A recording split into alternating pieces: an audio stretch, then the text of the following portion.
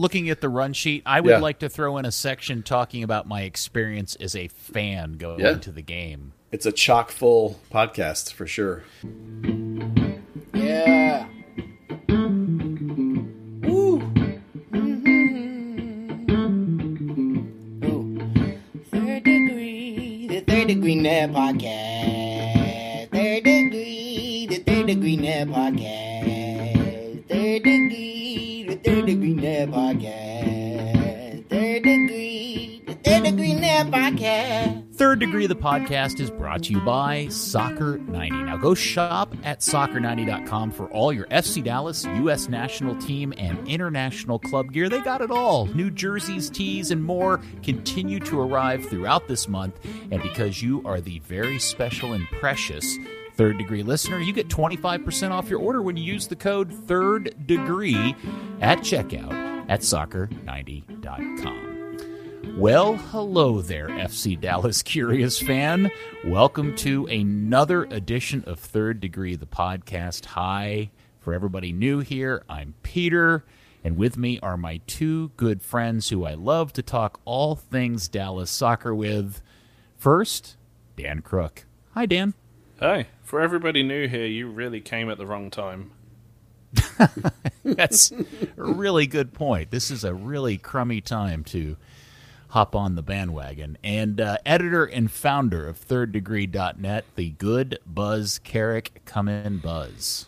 Hi, Peter. I too would like to welcome all the precious listeners that are still with us. Hold on. I have a list of all five of them. John, Mary, Steve, and Timmy are still hanging around. Yeah. If metrics continue to trend as they do when Dallas isn't playing well, we'll be lucky if there's like 7 people listening to this episode. Well, it's more than that, but for sure, our numbers are tied to their numbers. When they stink, our numbers drop through the floor, and when they're good, our numbers go up. So I always want them to be good, but imagine what the numbers would be if they actually like started to be competitive and made it to like an MLS Cup final or something. Could you imagine? Yeah. Oh, it would be exciting. Silver linings. They didn't play for 2 weeks, and the numbers kind of dropped in those 2 weeks. It's going to rebound. Just trust the process. Bounce back in. All right, Dan, that's actually a good way to start this because I had a plan of how I'd like to attack this. I'm going to suggest that you let me just kind of get out of the way all of the negative and bad stuff, and then you two can follow up and finish out the pod, just filling everybody with all the positivity and convincing us why this isn't as bad as it actually is, and they'll end up being the mid-team table we all said they would be at the beginning of the season. You good with that? Oh, cool. A 20-minute podcast. Nice. Yeah, you can try, but I don't think it's going to happen. Okay. Yeah. Let me just throw out with this. Since we last spoke on a previous episode, the good guys in red have played 2 Major League Soccer games, neither of which ended up in a result that any of us would like. First, on Saturday night at home against Minnesota, against an admirably good crowd, by the way, a 1-1 draw, and then last night out on the road once again, LAFC 2, FC Dallas 0. Let me throw out some stats for you. Dallas remains beaten on the road, 0-4.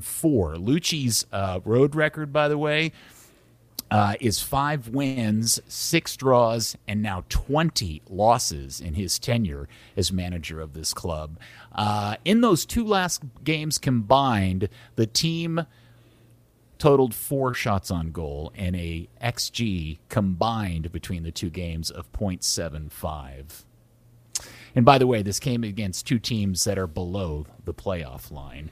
And per the great original Burn fan Dustin, they now are only a mere point off the historic worst ever season in Dallas club history from 2003, the South Lake debacle.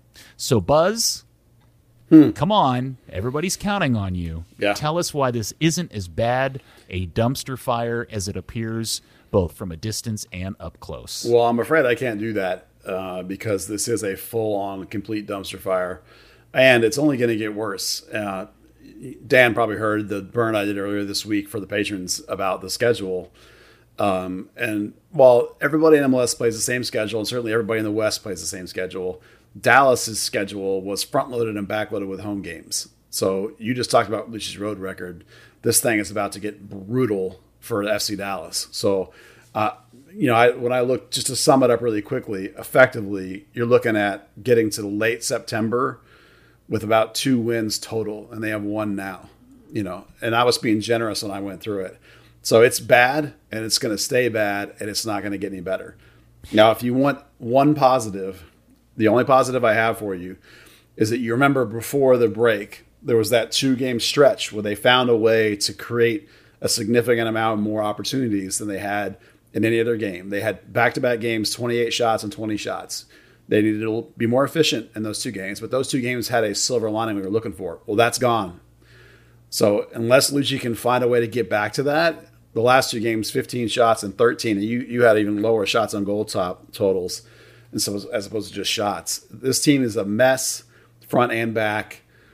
Lucci's not helping it; he's making it worse. So, and it's not all on him. Well, I think later we should talk about whose fault all this is. Maybe it's a different podcast, but it's not all on Lucci. But it definitely is a dumpster fire of epic proportions at this point. Okay, Dan. Several episodes ago, we caught everybody's ear with a rather heated exchange between myself and the 2 of you when I was trying to figure out what exactly this team was any good at. And I was still never convinced by your case that you guys made, but it seems even worse now than it did then. At least I think you tried to make a compelling case that the team was at least decent in midfield. But I think we can all agree we're not going to argue over the fact that they're not even good at that anymore. Did they have a midfield yesterday? Fair point, my friend. I mean, I actually asked Jimmy Maurer in the press conference last night, you're in goal, you got the best view in the house, your centre backs disappeared, your centre midfielders disappeared. What on earth happened in that central channel? And he was just like, you know what? I don't know. Guys have to try harder. Buzz, you said that you don't think this is all Lucci's fault, but considering the seemingly never-ending amount of formation changes, tactical changes, not just over the course of the season, but within an individual game, and some of the odd substitution decisions, I know you're saying not all of this is Lucci's fault, but man, a whole bunch of it feels like it's really laying in his feet. Yeah, he's not helping himself at all. When you're not a good team, which this team clearly isn't, you have to find a thing you're good at, something you're good at, some way that you can play that is functional.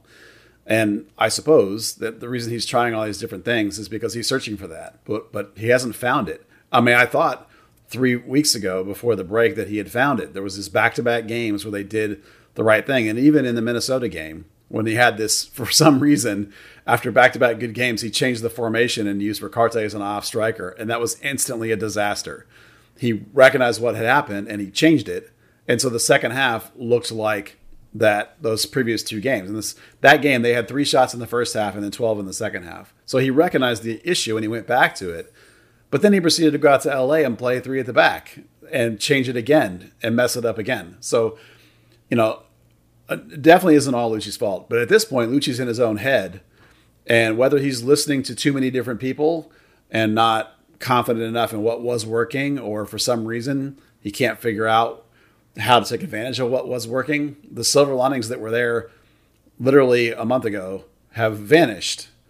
Now, if he can get some of those silver linings back, maybe they can climb up to the table a little bit, but there's not anywhere near enough stuff left in this team, and this is where some of the other blame comes from, to make like this radical swing and all of a sudden be one of the best teams. That's not going to happen. You're going to maybe make this team a tiny bit better, but you're not going to revolutionize it overnight and compete. Let's go back and kind of talk about the games individually, and I'll talk more about my experience on Saturday because it was the first time I had attended a game as a fan in a very, very long time. So I've got a bunch of observations and questions and thoughts about the experience overall. But the formation was weird. I thought his decision to start the game with O'Brien and Paxton on opposite sides of their normal positions, the decision to start Ryan on the right, they immediately threw the new guy on the field. I know he'd been there for a couple of weeks, but to start that guy right off the bat, Especially when you've got Nkosi having to play. All of these things just, to me, seem obvious coaching decision issues. And I just wonder, is there not anybody in the organization, one of his assistant coaches, whether it be Lucene or Drew or somebody that just sits down and goes, yo, Lucci, really take a holistic look at what you're doing here. You're doing too much. And there is a much cleaner way of putting this team on the field, because it just seems so obvious to me and clearly a lot of other people. No, he doesn't have that guy. And you remember, Peter, we talked about this when they hired Lucci, that he needed a guy over his shoulder, a veteran. Like I used the name John Ellinger at the time. And they chose not to retain Marco Ferruzzi in that capacity. And they went all with guys that have no experience on his staff. Nobody on his staff other than Drew Keyshawn has experience. And Drew's experience is all as a goalkeeper coach. It wasn't in the role that he needed somebody. And clearly it's been affected by that the whole time. And in particular in that game, like every single one of those changes he did, I can point to what it was that he thought, oh, I have a problem I have to solve. Like he's Vanilla Ice. So okay, let's do that real quick.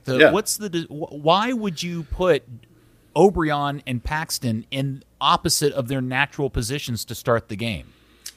Because he flipped his outside backs. He wanted to have Obrian and Paxton play tighter, almost like false, because Paxton is basically a false wing.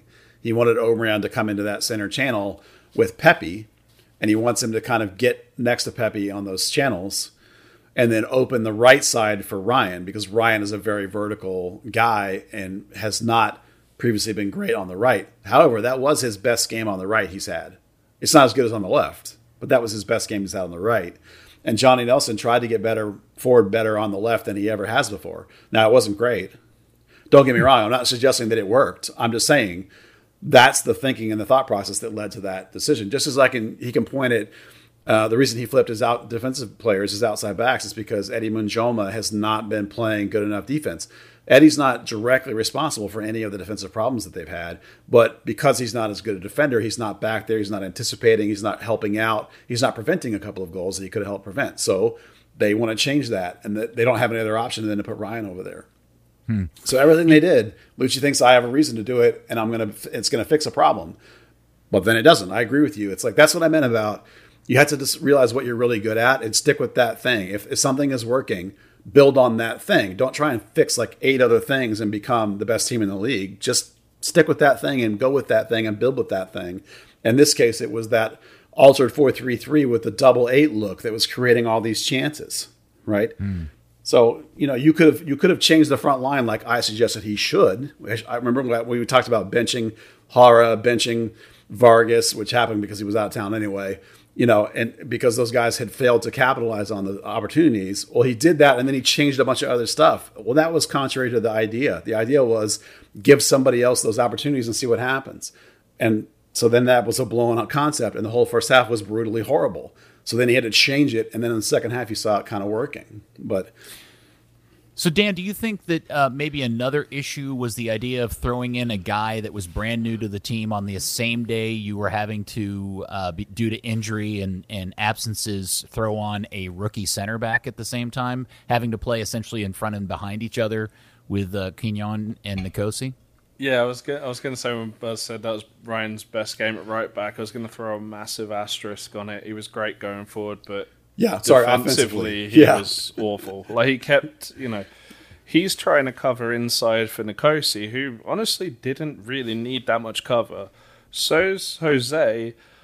You've got Facundo Quignon not doing a whole lot in the first half. He did warm up in the game and, eventually made that fantastic tackle, which was way too risky anyway. But he also legs. But he also turned the ball over and got it stolen from him from Jakari Hayes of all people for the goal. Yeah, for the goal, yeah. I mean, and it's one thing if you're going to have Nkosi in the back. Nkosi is the type of player who tries to make those searching passes where, okay, if he gives it away, it's not in great danger. But if you've got a brand new 6 who's not necessarily dropping into the right spots and covering that ground, you've got a massive gap in the midfield. You could have put Tessman in there, you could have dropped Acosta back, and you could have really solved that issue. And not overcomplicate things, not overtaxed Ryan and Jose and forced Nicosi into some dangerous spots.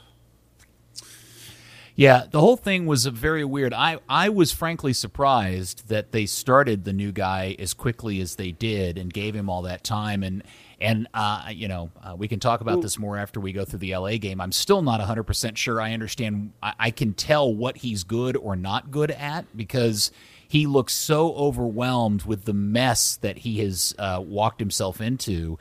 I can't give you an honest opinion if Quinones is a good, average, or terrible soccer player. I have no idea. I think here's the part that gets me about it.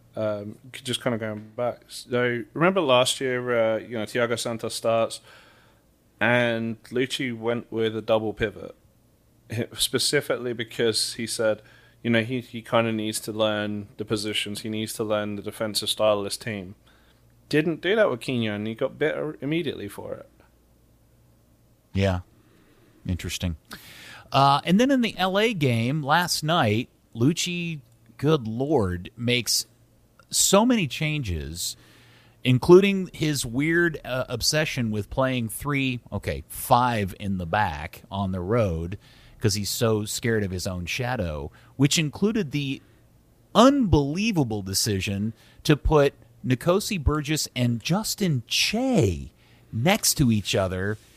I am completely toasted. My brain is melted over that decision. Yeah, listen, I did this in my instant reaction today. No one can convince me. I don't care what anyone with the team says. No one's going to convince me that wasn't a Bayern Munich shop window game. 100%. That somebody, whether it's Lucci or whether somebody above him, said, our chances of winning in LA are 0 anyway. You might as well, let's put the kid out there. Minjoma hasn't been great, right? Let's put him out there. The problem is that Justin Che's best position is a center back. He's an okay right back. He's not a very good attacker. He's an okay attacker. He's not a good attacker. Like in the wing back position, it's a position that requires very little defense. So little defense that you can put like Obrian or any kind of attack. Paxson has played there. You can put Sean there, right? So you're taking a guy who's a center back, and the reason he plays center back is because he's not a great attacker. And you put him out of wing back. It makes no sense at all. It's like, that's not an answer. That's like, I have a problem. I need a wing back. Oh, I know. 17-year-old Justin Che, who's a center back. No, that's terrible. So there's no way that's actual solution decision. That's 100% in my mind. We want to sell this guy to Bayern Munich, and we're going to toss this game for it. I did find it funny in the press last night. I asked Justin.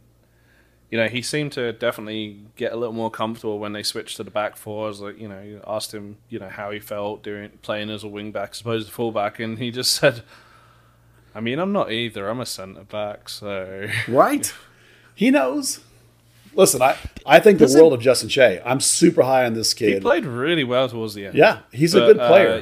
That was like you say, that was a shop window move. The problem is that you have the last place team. Your coach is dying on the vine. He's desperate for something, and you play a 17-year-old kid out of position? No way, right? That's ridiculous. I mean, even that seems extremely out of character for Lucci, who's famous for making really weird roster decisions. Conservative. Yeah, sure, but he's a defensively conservative guy. He doesn't play kids in the back. Look how long it took him to play Reynolds, and Reynolds is a dream wing back. Justin Che is not. So, it's out of character for Lucci. It's out of character for the situation. It's out of character for how bad the team is. It's like there's no way that Lucci made that decision on his own. There's no way he wasn't told to play him, in my mind. Am I wrong in thinking that Nicosi has spent time playing as a fullback or wingback out on the right at some point in his career? Or has he also only been a center back? He's played outside in college, but not as a wingback, though. It's just an outside back. And he's done it in training, too. And he's fast as hell. I mean, he would... Yes. Yeah. Well, I guess my point is if you're going to go to the extreme of playing Justin on the field, it may have been smarter to let him play the third center back and put Nicosi at wing back. Well, the thing is, you'll get more money selling Che as a wing back than you would as a center back. Have we become that jaded, Dan? Are we really that jaded over this whole thing at this point? This is the Wow. discussion we've had a few weeks ago.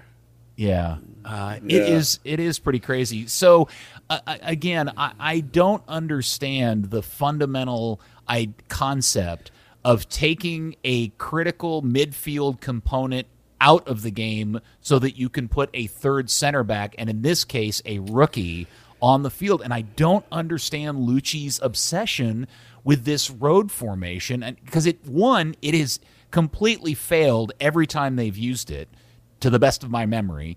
And two, as soon as he makes a switch late in the game because he thinks he's got maybe an opportunity to grab a goal and a tie, as soon as they go to 4 in the back or 2 center backs, they actually look decent again. Yeah, this is another thing that Lucci's doing that's I think it's backfiring on him. I think it comes from last year when he tried to play the way they had played it at home on the road, and they got wrecked like back-to-back games by significant score lines. And then he tried like this low block 5 thing, and it actually kept the game close, and he was almost able to steal the game at the end. Didn't they win one in Kansas City off of that formation? Yeah, they might have too. The funny thing is that I'll share it online here when this podcast goes live. There's a YouTube channel that's name is escaping right now that does these animated videos about tactics and stuff in Europe and whatever. And one of the ones they had up this week is about why teams, this is about in the Euros specifically, why teams play 3 at the back. And it talks a whole bunch about how this is what you do when you think you have less talent than the other teams. So clearly that's what happens. Lucci's a believer in these high-end tactics, right? He thinks he wants to be Pep or whatever. So he's trying to compensate on the road against better teams with this tactic, except that it's not working. This goes back to the idea I said of when you're this bad, you got to figure out what it is you're really good at and go with that, because that's your only chance to win. And every week it's something different right now, and that's going to make it worse. That's going to kill you.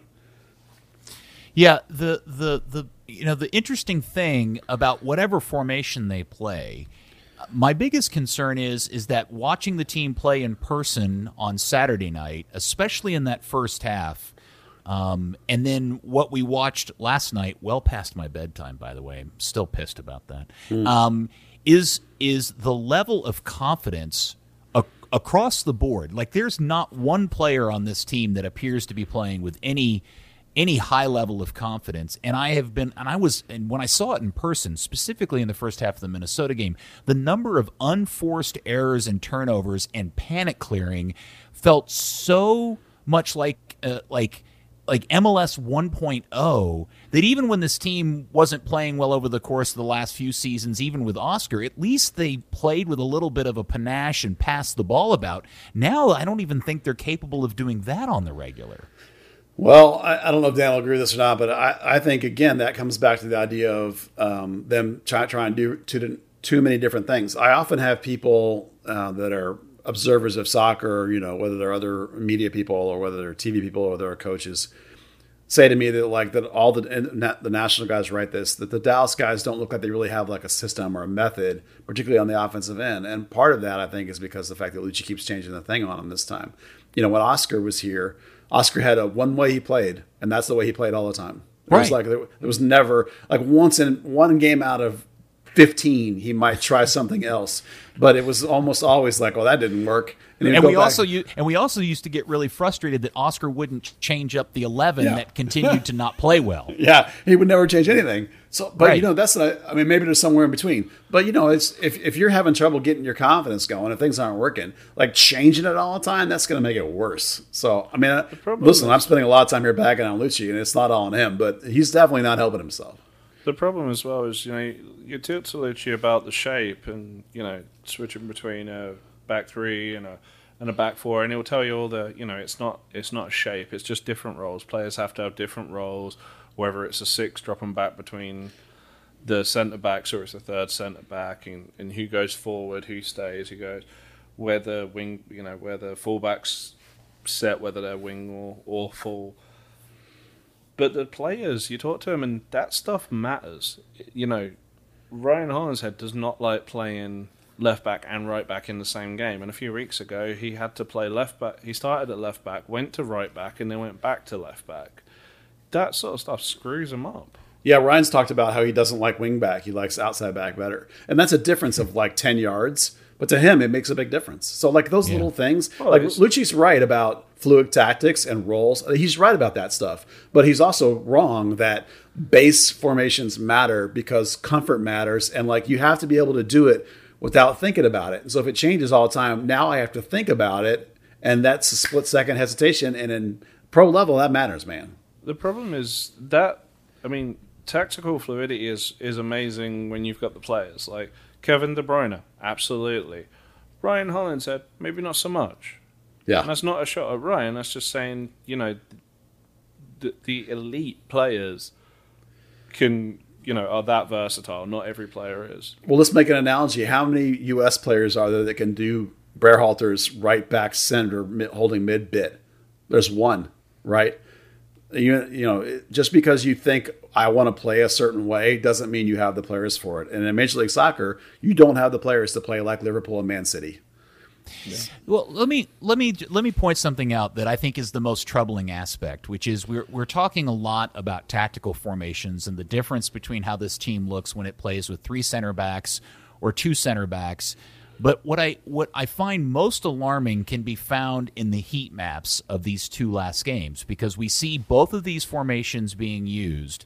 But what is the one consistency is that if you look at the overall team maps from the Minnesota game where they played with 2 center backs and the LA game where they played with 3, the amount of time spent in the opposing penalty area is literally 0. Like there is no color in the heat map from who scored for Dallas in either one of those games that is representative of any real time spent in the opposing box. And what I'm really confused by is that when we got into the heated argument about what this team may actually be good at, you made the case that they were playing, that Acosta and Ricarte were actually doing a pretty commendable job at chance creation. But that has dried up like the Southwest lakes. There's just nothing going on, and I don't understand. And I do understand, but Buzz, I'd like to ask you to explain to everybody what's changed. Well, this is what we were talking about a little earlier when we talked about the games before the international break, how good they were doing at that chance creation, which is when they had that, at the time, they were using what Lucci called it a 4-1-4-1. It's the same 4-3-3. They're just sliding people around a little bit. But Tessman's playing, in those games, Tessman was playing as a single 6, right? And it was a double 8 with Acosta and Ricarte. Acosta at that time was playing MVP ball. And Ricarte, for the first part of the season, and certainly in those couple of games, I thought in that role, when Acosta was next to him, he had less defensive attention Ricarte did, and he was more free and able to create chances. That's when he had that game with the 8 scoring chances, although 4 of them were for corners. Even if you just have 4, that's a remarkable game. So there was a 2-game window there where they looked great, except that no one up front could score for a damn. Now that all went away. The first reason it went away was in the Minnesota game, because Faco was here, the new guy. I love that version of his name, by the way, Faco. Like he's the guy from Necessary Roughness, or what movie is that? Is that an official pronunciation or Buzz's pronunciation? No, Faco. Matter of fact, I went to the pronunciation page and listened, and he says the Facundo Quignon. He says that. He says or Faco. Great, okay. I'm on Faco. Yeah, right. Faco. I listened to it like 10 times to make sure I had it right. So Lucci listed that game as a 4-4-1-1. Well, that means he dropped Acosta, sort of, in next to that guy, rather than putting him in as just replacing Tessman, right? So why are you changing something that wasn't a problem? Just swap Tessman for Faco, and then you're fine. So he changed it, and that left Ricarte on as a false strike, not a false striker, ace, withdrawn striker underneath Jesus. No, it wasn't Jesus. It was Pepe. Sorry, Pepe. It's Pepe.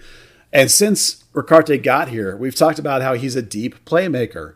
Why in the world would you play him as a off striker? Because he immediately just drops back into midfield where he wants to be and left Pepe on an island by himself, which is worthless. And now you've got, because he dropped deeper, well, Acosta thinks he's supposed to be back there behind him. So Acosta dropped deeper, and all of a sudden you've got nothing in the midfield. So it's like, just because you changed all those things, you now have wrecked everything that was working. And so then the next game, in LA, they go 3-5-2, sort of tried to fix that idea. He left Obrian on with Pepe as two strikers. Okay. He put Jesus in the hole as the 10, which, by the way, was the change he made in the second half of the Minnesota game that made it better, was he put Freya in as that off striker, which actually works. And then he had Acosta and Faco behind. Well, again, you've taken out Ricarte, so now you only have one guy in there, Acosta, and again, he thinks he's supposed to be covering for Faco. So again, it's not working. So all those things that I just talked about for 10 minutes stopped and broke the one thing that was working. So it's no wonder that they were a mess for 2 games with all that. All right. Sorry. No, that's an excellent explanation, and I think will help a lot of people understand what has changed, because it's certainly, for as badly as the results were going early in the season, again, there were little hints and glimpses that maybe there's something in there. But the last 5 days really feel like, especially coming off a break, it's very disappointing to see the team come out playing this poorly. My biggest concern, Dan, I'm interested in your perspective of this. One of my big worries about this is the impact that it has, because, again, this is a team filled with young, up-and-coming players, is the impact it's having on a Paxton Pomykal, or even more so, I'm really worried about Ricardo Pepi, because, we've done a lot of work here. Buzz is, built around an entire brand around the hype train of Pepi. And I got to tell you, I haven't seen it, and I'm not 100% sure it's his fault. The team looks better when Hara's out there, and we've done nothing but dogpile on Hara all year. Is that an overreaction in any way, Dan, or do you sense maybe there is some knock-on effects for these young guys? I mean, I was actually getting ready to whisper Thomas Roberts' name, but whatever. The greatest. I mean, if the team can't play with confidence, how do you expect the young guys to? Does Paxton look even anywhere close to his normal self in the limited minutes he's gotten in the last 2 games? He was pretty poor against Minnesota, which is crazy because people were complaining that he went off. No, I mean he hasn't really looked himself, but we also knew he wasn't gonna look himself for a good while, other than in spurts. I don't know. So let me ask Dan, because you probably went. Dan, you went to the press conference after the Minnesota game. Just to reset the table, Paxton started Minnesota, played 45 minutes, and he and Ricarte were subbed out after 45 minutes, which I thought was weird. And I was worried because I had seen Paxton make a cross-field sprint, and when he was done with the sprint, he turned around and he kind of stretched. He did like a groin/hip stretch, and I thought, oh, shit.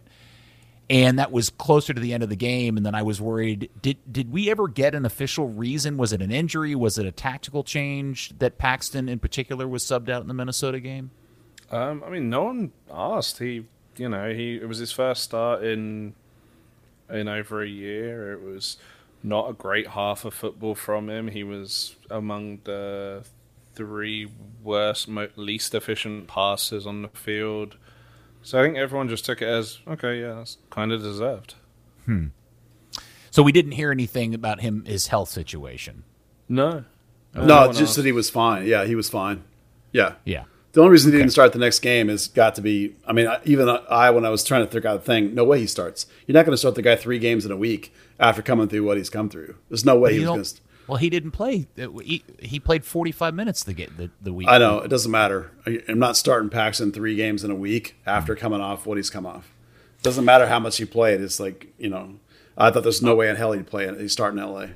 All right. Well, I want to vibe off of Dan's comment about a pretty poor first half of soccer from Paxton, because if there's one player who I cannot figure out why continues to get time on this team because I'm pretty sure he is now a solid bust. Donkey is touch. Jadir O'Brien, because that guy, yes, donkey touch express, and he is so in his own head, and he is a giant bag of zilch as far as I'm concerned, and they got to get that guy off the field because he's not helping anything. Yeah, the last 2 games have been poor. He is, however, Dallas' leading scorer. Just saying. Tallest kindergartner. Yeah, I know. But, and Paxton's their leading assist guy. Paxton and Ryan have 2, and Pepe and O'Brien have 2 goals each. I'm just saying. The problem is you had 1 shot on target yesterday or against LA. Your centre back playing a deep cross to your left back. But the only times they threatened going forward into the final third were balls over the top to O'Brien. I mean, that's why you keep him on the field, because there can be those moments. It's just either he has to not get his knee off on the ball, or not do something boneheaded and cut the ball back. Dan, he singularly was the reason why, I don't know, 6, 7 decent opportunities to build up and keep possession, completely unforced turnovers in the middle of the field that turned into counterattacks. Now, if LA had been any good, or if Jimmy hadn't been standing on his head, that game, just based on O'Brien turnovers alone, should have been 5-0. I don't disagree. It's just it's those moments. There's no one else on that team right now except for Che when he forced that corner off the. Actually, was it O'Brien that overhit that pass to Pepe? But you've got no one else on the team that's going to force that pressure. Yeah, if you think about it tactically, if you're going to sit in a low block 5, then your best chance is to counter over the top. And so Pepe and O'Brien, those are the 2 guys that can counter over the top. Especially when your breakaway for the last 5 years has been Barrios, Castillo, guys like that. Yeah. You've got to have someone with that pace to get to the end. Har can't do it, right? So that's basically. I'm not saying that it's good. I'm just saying you can always see, if you think through it, you can see what Lucci meant. I'm not saying it's the correct decision. I would have not played that way. But he really is turning out to be a poor man's Barrios. Oh yeah, for sure. I'd actually say not even a poor man's Barrios, a poor man's. What was the fella called? Not Castillo. Jetterson. Oh Jesus, no. Jetterson. No. Jetterson. Oh my gosh. The guy's his nickname was Manga. He was the one that was on loan from Dynamo Kiev for a season. Wow. A Colombian guy. I don't remember that dude at all. For Dallas? Jeez Louise. Man. Okay, not Ricardinho, was he? No. This was like 2014 or 15. Oh, wow. I don't remember that at all. I mean, here's the thing. Here's how Andres ridiculous Escobar. Oh, yeah. Oh, yeah. I mean, that's how ridiculous this club has gotten. Yeah. Is that there is an endless pile of bodies of just total foreign washouts. Well, look, Peter, that's why I said it's not Alucci's fault. I mean, look at... Yeah, well, that's kind of where I'm going. Yeah. That's where I'm going with this, because Matt Doyle, on the heels of last night's loss, tweeted out a question to the universe that said, which was essentially, I'm paraphrasing, which was the last successful inbound signing Dallas had made, and he asked if it was Rito Ziegler. And I think that's probably correct. It depends on whether you consider Acosta decent signing or not. Brian Acosta. Thiago Santos.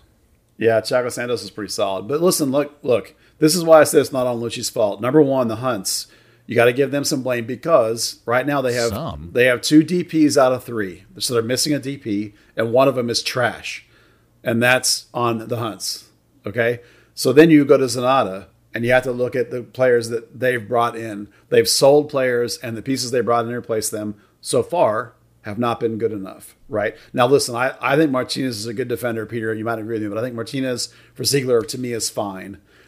It's the problem is the rest of the defense around him is not great. They sold Thiago Santos, and they replaced him with Faco, who right now is not quite as good as Thiago Santos. Maybe he'll play into it, but right now he's not as good, right? O'Brien is not as good as Barrios. right? Vargas is pretty much the same as Mosquera, not much better. Excuse me. Fafa Pico looks great wash for Houston right now. Yeah. So why was he not any good here last year? Right? They sold their 6 that was pretty good the week before the season. Now, I like Ricarte, but if you don't know how to use Ricarte, I'm not sure that it's going to help you because they don't. Right now, they keep using him one game correctly, one game incorrectly. Right? You know what Ricarte feels like to me? He feels like the modern version of Daniel Pineda. Yeah. Where they think they bought an attacking midfielder only to find out they bought a deep lying playmaker. Yeah, exactly. And they don't know how to use him. Right. And that's on Zanata to a certain extent, right? The play the kids guys that you were so excited about are either stagnating or not playing. That's not necessarily on Lucci. That happens because you bring in a 28-year-old veteran and pay him a bunch of money. What am I supposed to do? Play some 17-year-old kid? Sean doesn't look that great, right? The draft picks have been mediocre lately. You know, you sold Brian Reynolds for bags of money. I don't blame you for that. But right now, Eddie Manjoma's not anywhere close to being a good replacement. How much are they spending on Philippe? I don't know. I mean, he looks pretty good, but they got Jimmy Maurer. I don't know. Whatever they're spending on Philippe is a waste of money. That guy's not playing. You know, it's not all on Lucci. This team as a roster collectively, fundamentally, is significantly worse than it was 3 years ago. And that's not Lucci's fault. Okay, but let me push back. Are you telling me that if Oscar Pereira was the coach of this exact same team, or Arena, or Bob Bradley, or any number of other MLS coaches, that they would be in last place? They would be the same team? No. Listen, I'm not defending Lucci. I'm not saying that Lucci hasn't screwed up a bunch. He has. This team's in last place. He owns that as well. I'm just saying it's not just on him. You're right. If they had Bruce Arena or if they had Oscar, they'd be close to mid-table probably, where we thought they would be. But that's different than saying it's not. That's why I say it's not all on him. Mid-table, like fighting for 7th or fighting for 10th, whatever, that's not going to get you anything either. And that's on Zanata and the Hunts. That's not on Lucci. The fact they're in last is on Lucci. The fact they're not in first is on everybody else. Dan, since you actually were part of the post-game press conference last night, you had an interesting kind of perspective on Lucci's mood, and if you could just share kind of your observations from that, I think would be interesting. Yeah, so, we all know Lucci as the enthusiastic guy, talks an awful lot and, very upbeat and gesturing. Last night he was slumped in a chair, looking absolutely miserable. He kind of wasn't, even his speech pattern was different. The press conferences typically start 15 minutes after the end of the game. This one was at least 35 minutes. Someone was getting chewed out, and he looked like life had just chewed him out. Do you think he was getting chewed out? He was burned out on chewing his players out, or his players were chewing him out? What do you? Anybody have a guess as to, or is this just the after effect of just this entire season weighing on the poor guy? You could honestly guess any of those. And this is just from body language and speech and stuff. But when we ask Lucci questions, it's always, he'll be blunt about something, he'll be critical, but he'll surround it in praise and positivity, platitudes, all that, whatever else, and the other philosophical stuff he comes out with. And last night, he didn't even really dive into all that. It was just kind of honest about, not having players in the middle and trying to match their defensive shifts, and it wasn't. It was really short for a Lucci presser. Kind of looked. I don't know. If it was a home game, I wouldn't have been. I'd have been like, I don't know if Clark and Dan didn't walk in the locker room and absolutely ream him, but I don't know. I don't know. I have zero feeling that happens. I'm not 100% sure that level of concern. Definitely remember they did that with Shellis a few times. Well, and then Shellis chopped him into little pieces. with his hands. All right.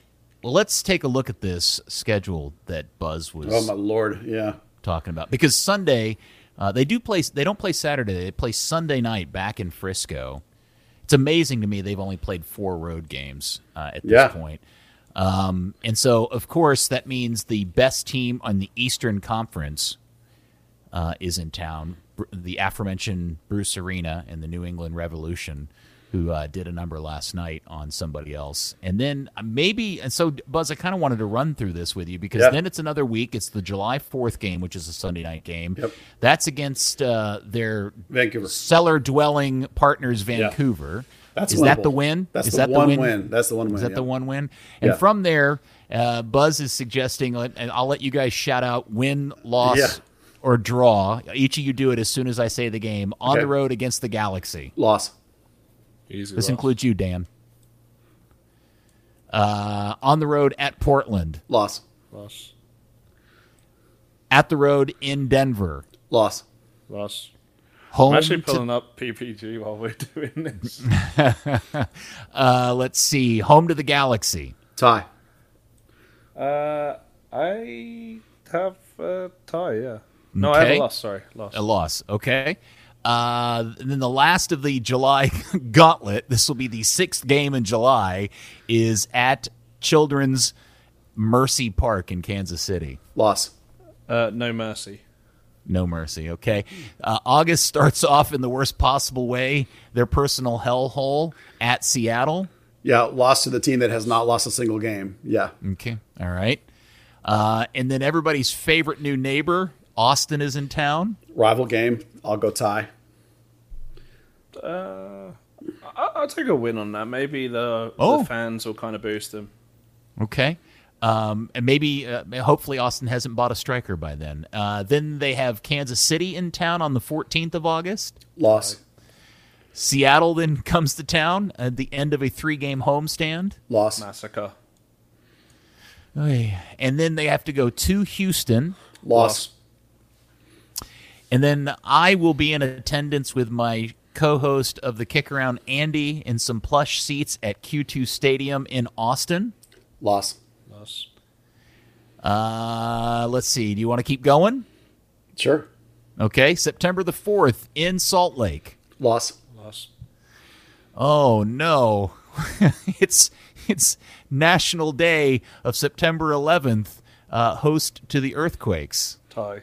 Tie, yeah, but could be winnable. That's San Jose's a miss too, but Yeah, I'm going they're tie. only, what are they on the road? They are... Sorry, I've got it. That's a winnable game, but I don't think they do it. I think because by then you're cratering, right? Okay. You know, so yeah. Oh, yeah. Okay. And then a Tuesday night game up in the Big Apple at Yankee Stadium. At least it currently is at Yankee Stadium. Loss. On the Tie. loss. Okay. New York City 1 point per game at home currently. And then we'll just end it here on Saturday the 18th, back down in Houston. Loss. Loss. So if I'm hearing this correctly, Dan is actually the optimistic one with two wins and 1 draw.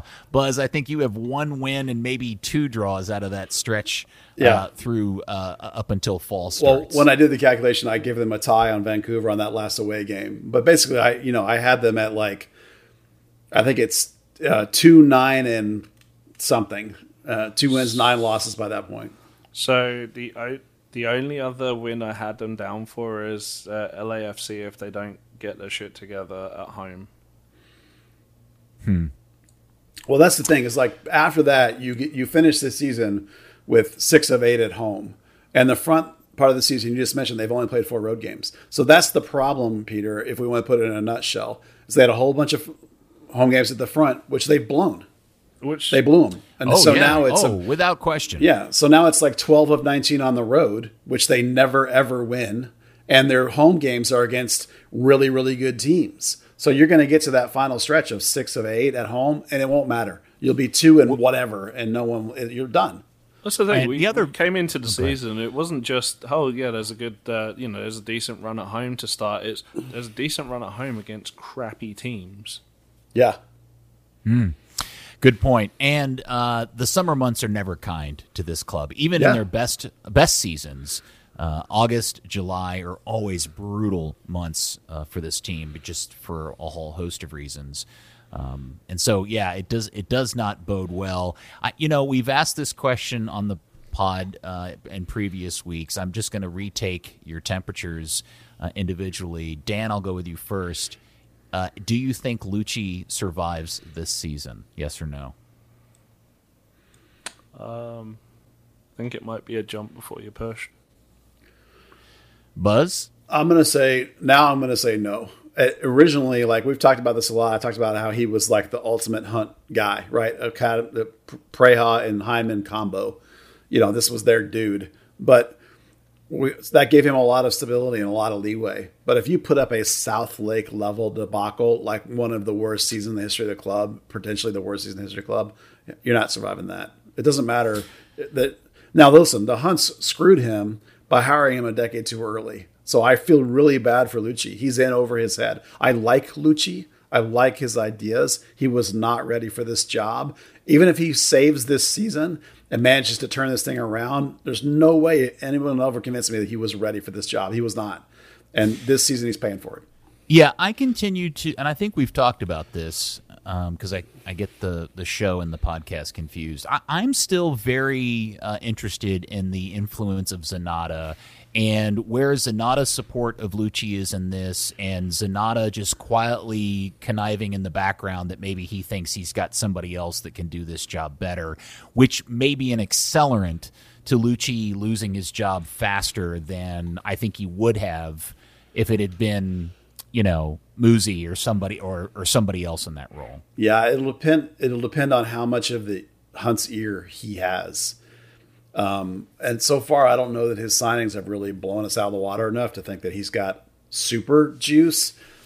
But, he definitely was after Lucci, and Lucci was not his guy. So I'm sure there's a point at which he'll say, you got to let me have my guy that'll know how to use these players I'm giving you. And that's going to be the end of it for Lucci. Yeah, I think I put this in the Discord, which, by the way, if you are not a member of Buzz's Patreon and getting access to the Discord chat rooms, you're missing out. There's a fantastic conversation constantly going on in those different rooms. That was a lot of fun last night, too. Yeah, during the games, not during the games, during watching the Copa or the Euros, or just people asking questions. It's a really cool little community of people that Buzz is growing in there, and it's totally worth. How much does it cost to become a member of the Discord, Buzz? $5. Yeah, $5. It's totally worth it. Although I say that as somebody who doesn't pay to join the Discord. Yeah. Well, it's a perk. It's intended to be a perk for people who support us above the minimum. We love people that do the minimum because you get the third degree burns. That's great content too. But this is supposed to be special for people that come an extra level for us. And that's what it's for. I just want to put this here because I really do feel like a lot of this has been foretold and was obvious a while ago, because you just have to remember that this is a Major League Soccer team whose reins were handed to the infamously black sheep of the Hunt family to run, who then hired a guy with zero professional coaching experience and then hired a technical director who essentially his first words out of his mouth to the public was, hey, I'm glad to be here, but I don't know much about this league or its players. It was never a recipe for success, right? I'm pretty sure his second words were also, I'm here to find destinations for players. Yes. He didn't. Yeah. And you got a coach who continuously calls this a selling club. Developmental club, a development club. Look, it is... And it starts at the top. I didn't give this team the nickname of the Huntsman lightly. I meant it. Everything that you see that is represented on and off the field, which we're going to get to here in a second, is 100% a byproduct of Dan and Clark Hunt. Period. The end. Yeah, we've been talking about this for 20 years now since the Hunt took over this. I think it's about right when they took over this team. The idea for them, they called this their legacy of their father. They got rid of the other teams and they kept this one. The key to them is survival long term. That means revenue, right? They found the first revenue stream was the academy youth clubs. That all funnels money in. Then they found a second revenue stream, which is we can sell players. So those are the two things they're trying to maximize: the ability to have a large youth setup, not just academy, the whole youth setup, and then sell the academy players. And I actually did a burn the other day on the idea that I think they'll have changed their opinion in a sense that because they're able to sell these youth players now without even using FC Dallas. They're selling them based on North Texas time. They're selling them based on these loans to Bayern Munich and whatever else, right? So they're almost going to realize that, man, we don't even need to play the very best ones we're going to sell with FC Dallas. We'll sell them sooner than that. And they're probably going to overreact on the next coach and swing away from this idea of play the kids even more and swing away to the idea of, oh, now we can just take the first team and try like a full level pro coach and maybe neglect the kids that they're not selling, your Paxtons and Jesuses. God forbid, I hope they don't do this. But you know how the Hunts always go too far back the other direction when they swing. So the structure of this club and the way it is has been building for 20 years to get to this point. It is what it is. All right. Before we move on to my observations as a fan in attendance of a game, I do want to go back and just talk quickly about Sunday night against New England. With the best team in the East coming to town, Buzz, do you have any sense as to what we should expect in terms of lineups, starting players, etc.? Well, when they have these games midweek, it really ruins any chance to practice in the sense of you can't implement a new idea, work on it for 2 days, and then implement it on the game because it's basically come home, recover, play, right? So there's no time to do something to develop a new concept. You have to go with the concept you already have. Now, what I would hope they would do would look back at that, what Lucci called a 4-1-4-1 that worked the best of the season. Look back at that model and try and use that model against the Revs. That's what I would hope would happen. But, you know, that honestly, like what Lucci will do, I really have no idea. They probably saw enough with Justin Shea that they'll go four in the back and leave Justin Shea at right back and Ryan at left. As amazing as that is, Bresson's back, Martinez is back, Hedges is not available. Did Majoma die in a car accident or something we're not aware of? Well, you know, once he's not starting, then you have to build your bench for possibilities of like what I need. And like Majoma doesn't get you anything off the bench that you can't get from Ryan or Nelson. So, you know, there's no reason other than man management that you just destroyed Majoma by benching him and then not even putting him in the 18. Other than that, wrecking the guy. Right. There's no reason to have him in the 18 other than that. I mean, he should have had him in the 18 because I'm sure Manjoma's now wrecked for a long period of time. But anyway, that's your back four in my mind. Faco, obviously. Acosta, obviously. I hope it's going to be Ricarte in that 8 look. And then I would take, because now Jesus played 90. So I would put Jesus at 9 and let Paxton and Pepe, because I thought Pepe looked pretty good as a wing the other day. That's what I would do. No, I don't think Lucci will do that. I think he'll stick with Obrian.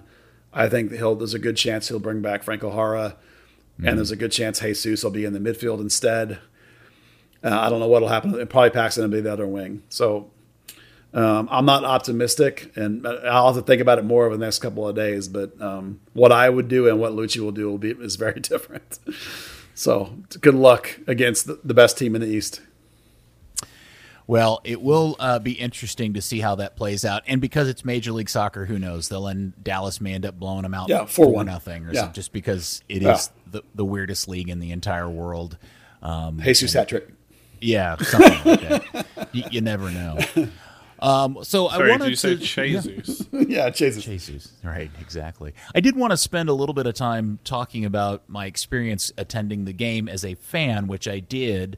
I bought tickets and I sat in a good section. I took a friend of mine who has really grown into becoming a supporter of the game, and I had forgotten the game started at 7:30. So we arrived at thinking the game started at 7, we arrived at about 6:15 to walk up to the West Gates and see this insane line of people standing in the broiling sun.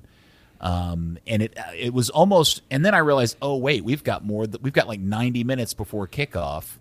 And the line was already back to where the youth soccer building is. I forgot the title, the U.S. Soccer Youth, whatever that is. It's kind of, 100 yards or so away from the West Gates. And found out that, now, is this normal? They were only opening the gates an hour prior to kickoff, so they didn't open till 6:30. That isn't the normal course of things, correct? It's normally 90 minutes. 90 minutes. Okay. And just to reset the table for everybody, I attend these games as a media member, and I usually walk in 20 minutes, 30 minutes before game time through a different entrance and just zip in. I don't pay attention to any of this stuff. So much of this is new to me, which will be old hat to many of you, so I apologize. But I found that maddening, and there was only one set of gates, and by the time it opened, the amount of time it took to get through the metal detectors was insane. And I think I read that maybe some of the metal detectors went down and they were having to individually wand everybody. Bad game day experience, number 1 and 2. The long lines, gates not open very early before the game, and then the time it took to get in through the gate. It's almost like somebody forgot to tell them they were going back to full capacity. Yes, and this is going to be a continuing trend as I get through this experience. So as we're standing in line, I said to my friend, you know what? The Hall of Fame is here. We've got tons of time to kill.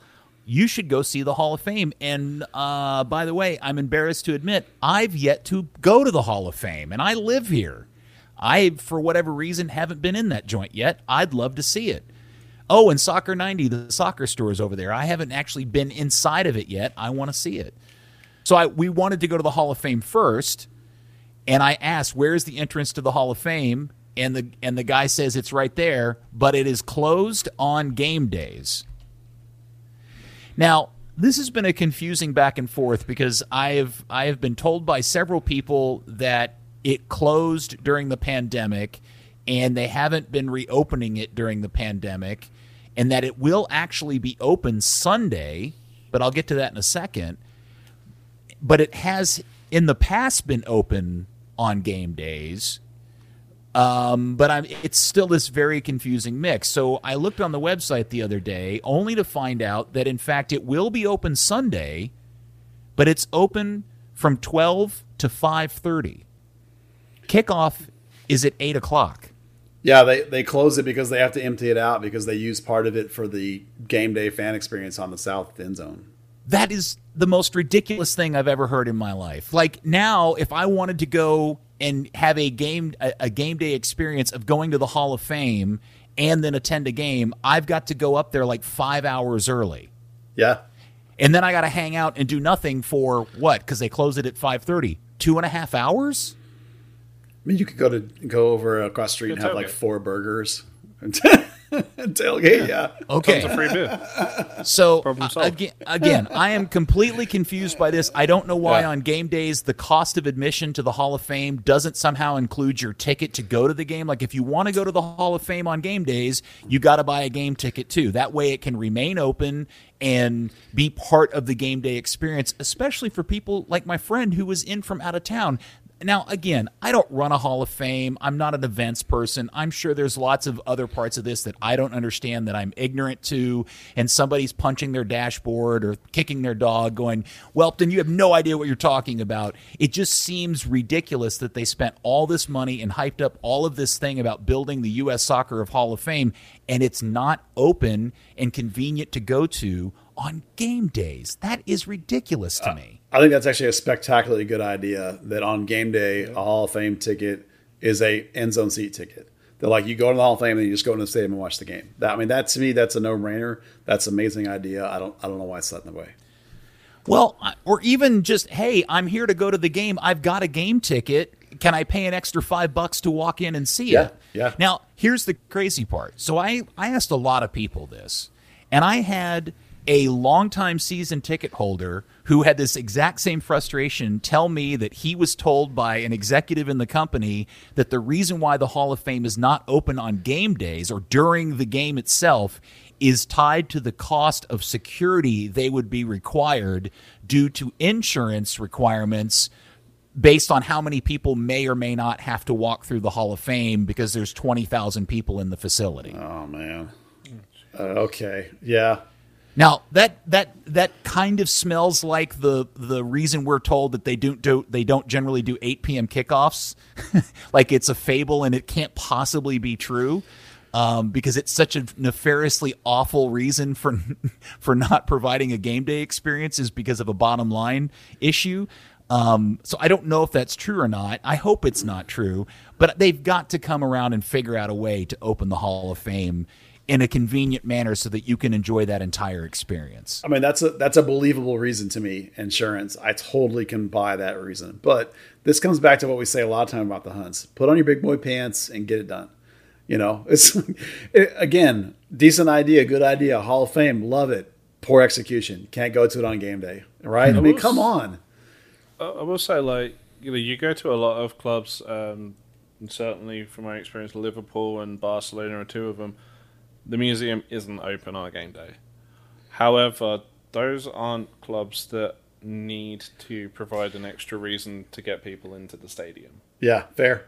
See, that's a different experience. And I went to the museum at Old Trafford twice on game day in the hours before kickoff. I went to the Liverpool exhibit, whatever it was. I mean, I've been to multiple Premier League club not just the pro shop, but other things on game day. At least I think I have. Maybe you and I are talking about different things. But your point is right, Dan, that you can't equate the two. I for sure have been to a Colo-Colo game, and their museum is open with all their trophies to the public on game day. We walked right through it. So, and by the way, let me also say this. I was really crushed that I didn't get to go, because once I got to look in the window and see what was going on, it was something I wanted to go in and see for myself. It looked really cool, and I was really crushed that we didn't get to see it. So, I don't. That was the thing is, there's not really a perfect thing. Like if they closed off the club side to avoid the people walking through, well, that's your World Cup trophies, that's your Gold Cups, that's the Dewar Trophy, the original US Open Cup. That's really all the stuff that people should want to see. So it's like, then you're really paying the cost of admission for half of a museum. And I mean, at the same time, I'm sure a large part of it is it's easier to keep it closed and make tough decisions. Well, okay, so that's bad fan experience number 3. Number 4 came when, after the game, we were sitting on the west side in section 106. My friend and I decided, instead of leaving, we wanted to go have dinner, grab a late bite at Jake's across the street, because I really wanted a number 9 with fries. Their ham and cheese is awesome at Jake's. And so we walked out, and we began to follow the concourse back towards Soccer 90, which, by the way, I had stepped in before. I had never been in Soccer 90. Was delighted. What a delightful store that is. It's got a little bit of everything. They've got jerseys and stuff from all over the world. It is exactly the kind of soccer shop that Dallas needed, and I luckily I did not buy anything, because I could have spent a lot of money in that place. But as we were walking back, attempting to exit the south gates to go across Main Street to go eat at Jake's, we got there and noticed people walking away, only to find out that the south gates were padlocked closed. Yeah, I can't explain that one. So it dawned on me, oh, you know what? They're doing the smart Vegas or amusement park thing. They're going to funnel us through Soccer 90. Right? Because that's what happens. You go to an amusement park ride, or you go to Vegas and you go see a show and you leave the auditorium. What do? They funnel you through the pro shop so that you buy some crap. So I walked into Soccer 90, and the guy said to me before I could even ask him, there is no exit from here. You're welcome to shop, but you can't exit out onto Main Street from here. I said, well, then that one. Where are we supposed to go? And he said, you're supposed to go out the west gates. All right, there's an explanation for this? Yeah, so the locker rooms exit out onto that little path road thing outside. So you would have had the 2 coaches for the away team, and then people seeking autographs from, whoever. So, I know in the past that they would close one of the north gates off closer to the old locker rooms to sort of prevent something like that, and allow the egress of the of the players and the team bus. I think it's probably to do with traffic control there. Possibly, maybe traffic control. I would somewhat believe, but I began to wonder if it's a manpower issue. Which again, we'll get back to another thing that I wanted to bring up. Buzz, you said it. It was almost as if somebody forgot to tell them they were going back to full capacity because the entire evening experience. Because I haven't even talked about the incredibly long lines at concession stands, the impossibly small number of people working the event. There was a part of me that was convinced that the Hunts overall, in terms of facilities management, were dealing with the issue everybody else is they don't have enough employees. Or the whole thing smelled like cost containment, because the other thing I noticed was that when we went back to the west side, they only had one gate open. So if you know on that west side in front of the club, there's a series of gates. There's like 4 or 6 series of gates. Only one gate was open, and everybody was having to funnel out that one gate, and there was an attendant on either side of the gate. And I began to wonder if there's a regulation that says you have to have an attendant at every gate, so they only open one gate on the east and west side, because they didn't want to have an attendant at every gate. I mean, I don't know the answer to that question, but I can believe it. Again, I'm speculating based on what I witnessed. It was, if you're letting people go out on the west side, why not open all the gates instead of making everybody funnel out of one gate? The only thing I can think of is to try and not have everybody go out at the same time, or maybe they're looking to make sure you're not stealing something, or certainly having attendants at gates is not. I can buy that.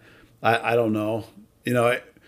As far as I know, through the pandemic, this team was hemorrhaging money. That's what everybody around the team tells me. So it's not going to be a surprise to me that the answer is they're just trying to do as cheap as possible. Maybe they weren't expecting as much of a crowd as they got.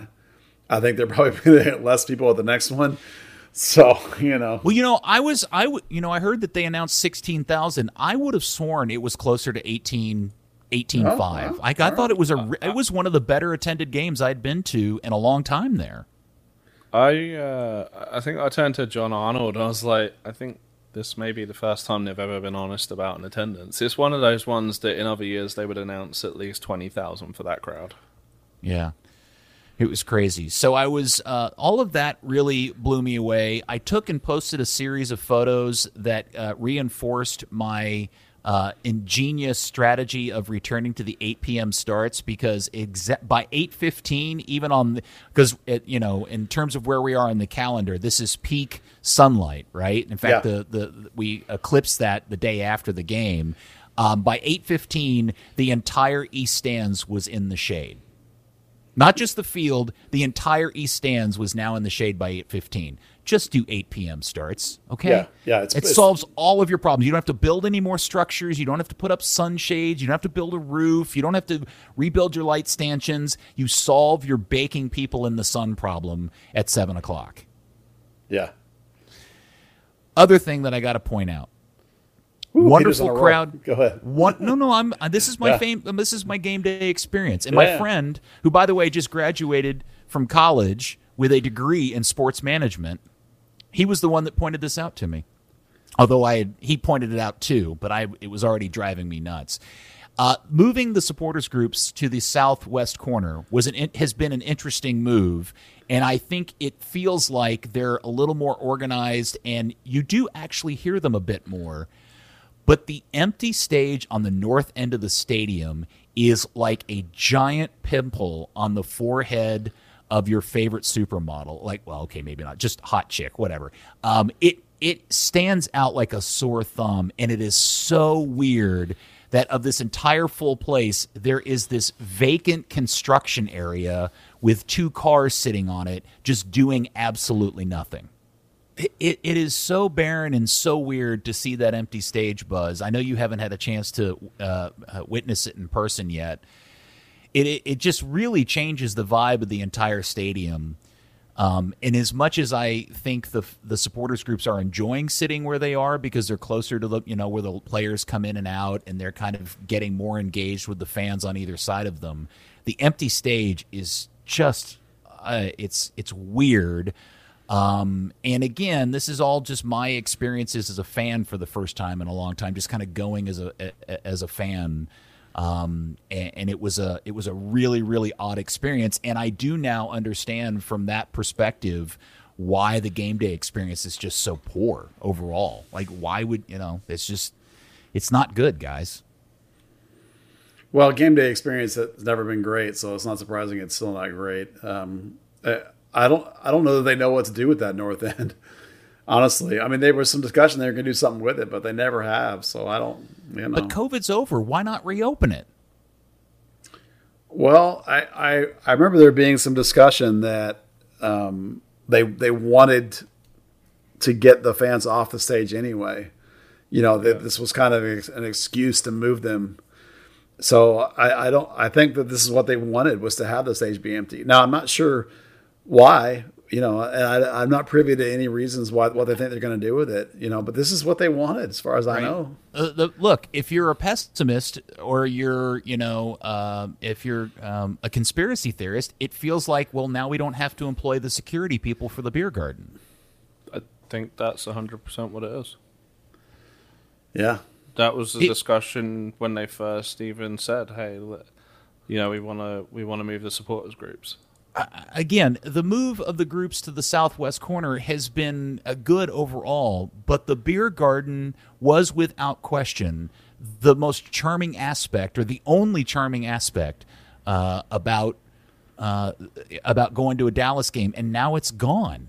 It's so weird, so very weird. Sorry, I'm prattling on about it, but I had a lot of thoughts about it. Yeah, I don't know what to say. I mean, I agree with you. I don't know what to say beyond that. I mean, it's not. I haven't even seen it more than really early this year, so I haven't seen it lately. So, it's bad. I grant you that. But it's essentially 2 Toyota trucks and a bunch of tarping over the old stands that they've pushed towards the back of the stage that say "Thank you, fans" on it or something like that. Well, that sounds terrible. And then with the overgrown ivy in the back to hide the cables. But, yeah, the whole thing was very odd. So, all right. I guess sorry if probably a whole bunch of people have tuned out or stopped listening by now because I've been prattling on about honestly, that. They're more than likely saying, yeah, this is what we go through. Well, it was interesting and juxtaposed with all of the insanity and the great scenes that we saw in Austin. All right. Anything else? We've gone on way too long. Buzz, you should just edit that whole thing out. Just take the whole thing about me reviewing the game day experience out. That was a waste of everybody's time. Anything else? Well, there was some stuff, but we're already at an hour and a half. So, who cares? People love us. Okay. We're podcast of the year. Yeah. The other stuff is that the MLS Next playoffs are here in town. I finally found the schedule, so I'm going to post when the FC Dallas teams are playing, if anyone's interested in that. The new reserve league has been announced. The only thing I want to say about it right now, because we don't know a lot, is that they're talking about independent teams coming in, which sounds like they're going to open it up like USL 1 is. And if that's the case, then I expect North Texas to move to that conference. Like if this new league had been some sort of U23 league, I think North Texas would have stayed in USL 1. But since it's going to be open, I'm expecting them to move. So when you say open, are you thinking the Greenvilles and Tormentas will move in, not like Dallas Texans and Solar trying to start semi-professional teams? Who knows? I mean, it could be all those things. I mean, it's going to be Division 3, which means you have to have a stadium of like between 1,000 to 5,000 people. So you have to have some sort of facility. But yeah, those kinds of teams, like Greenville might come in. I mean, I don't know. Every team's different. It depends on whether you like MLS or not as an organization, But for the purposes of FC Dallas and North Texas, they like their kids to play against grown men who are fighting to put food on the table. They want Justin Che to get punched in the face. So if that's the way this league's going to be with these independent teams, and maybe some of the MLS teams will have more like reserves than it is like a youth team like Dallas North Texas is. Well, that's what they want. So that being the case, it looks like I'm expecting North Texas now to move to that team. So that's all I really have to say about it at this point. I didn't think Che played that badly last night to get punched in the face by the opposition. No, yeah, he played pretty good. Yeah, okay. The idea is they want their 16 to 20-year-old kids to have to fight against dudes that are in the prime of their career and 30. That's the key. Right. So, and then it's been interesting to see a bunch of the European guys back in town during break. I saw Reggie Cannon posting some stuff, trying to mend some fences on Instagram this week. I saw that they had a press conference with Weston that they scheduled way too. They didn't give a lot of people a lot of heads up on. I just saw a photo of him standing posing in a number 14 jersey, which I thought was kind of, I don't know, that created all sorts of weird feels, by the way. I didn't know how to react to that. he's holding it up. I wish he was assigning, but whatever. Well, I also wondered what the current number 14, Nkosi Tafari, must be thinking about that. That was interesting, too. Well, the important thing among all that stuff is that these are guys that, from one reason or another, are not super happy with FC Dallas. To see them back, here and doing things, oh, great, good. Mend some of those fences. Now do the same thing with some of your veterans. Like they reached out to Jason Christ this year finally, right? Awesome. Keep doing it. I saw somewhere posted on one of the social medias, Weston showed up for a pickup game at the Pit in Frisco with a bunch of kids, and I thought, oh my gosh, could you imagine? Could you imagine being a 12-year-old kid and Weston McKennie shows up to kick around with you at this? Oh, goodness. That's awesome. That would have been amazing. Yeah. All right. Well, don't forget, everybody, that Third Degree, the podcast, is brought to you by Soccer 90, which is awesome, by the way, I can tell you, because I was actually in the store just a mere days ago. Don't forget to shop at soccer90.com for all your FC Dallas, U.S. national team, EPL stuff, other European teams, international club gear. They got a little bit of everything. Tons of keychains, by the way. All new jerseys, tees, and more continue to arrive the rest of this month. And because you are a dear and beloved Third Degree listener, we're going to give you 25% off your order when you use the code Third Degree at checkout at soccer90.com. Well, Dan, I apologize for boring you to death with all of my hot sports opinions. I enjoyed your fan experience. It was enlightening. I think it's definitely a great point. I have a feeling everybody listening to the pod is like, yeah, no shit, Peter. We've been dealing with that exact same thing for the last however many years. You're only now figuring this out? Why are you burning us up? Just telling us what we already knew, you knucklehead. Mm-hmm. Yeah. And, of course, your hero, my hero. Buzz, thank you so much, man. Glad your trip is over. Welcome back to the real world, my friend. Yeah, thank you. Yeah, it's nice to be back. Hopefully I can go to practice soon. That'll be good. And also, it's been a couple of weeks since we've thanked Pappy Check for the music. Yes, and definitely. Thank you. Oh, by the way, somebody in the Discord asked this. What Pappy Check is saying is Third Degree Net podcast. Yeah. They didn't know for sure, but you know how it's just next time when Buzz is playing this music out, Pappy is saying Third Degree Net podcast over and over, soaking it in your head like an earworm. It is an earworm. All right. Thank you, Buzz and Dan, and thank you, FC Dallas Curious fan. By the way, the person who posted the photo of them in their FC Dallas Curious shirt in front of the Austin Stadium, God bless you, sir. And we'll speak to you next week on another edition of Third Degree, the podcast. Buy the Americana shirt, 25% off. Chivas. Bacon. Ooh. Third Degree, the Third Degree Net Podcast. Third Degree, the Third Degree Net Podcast.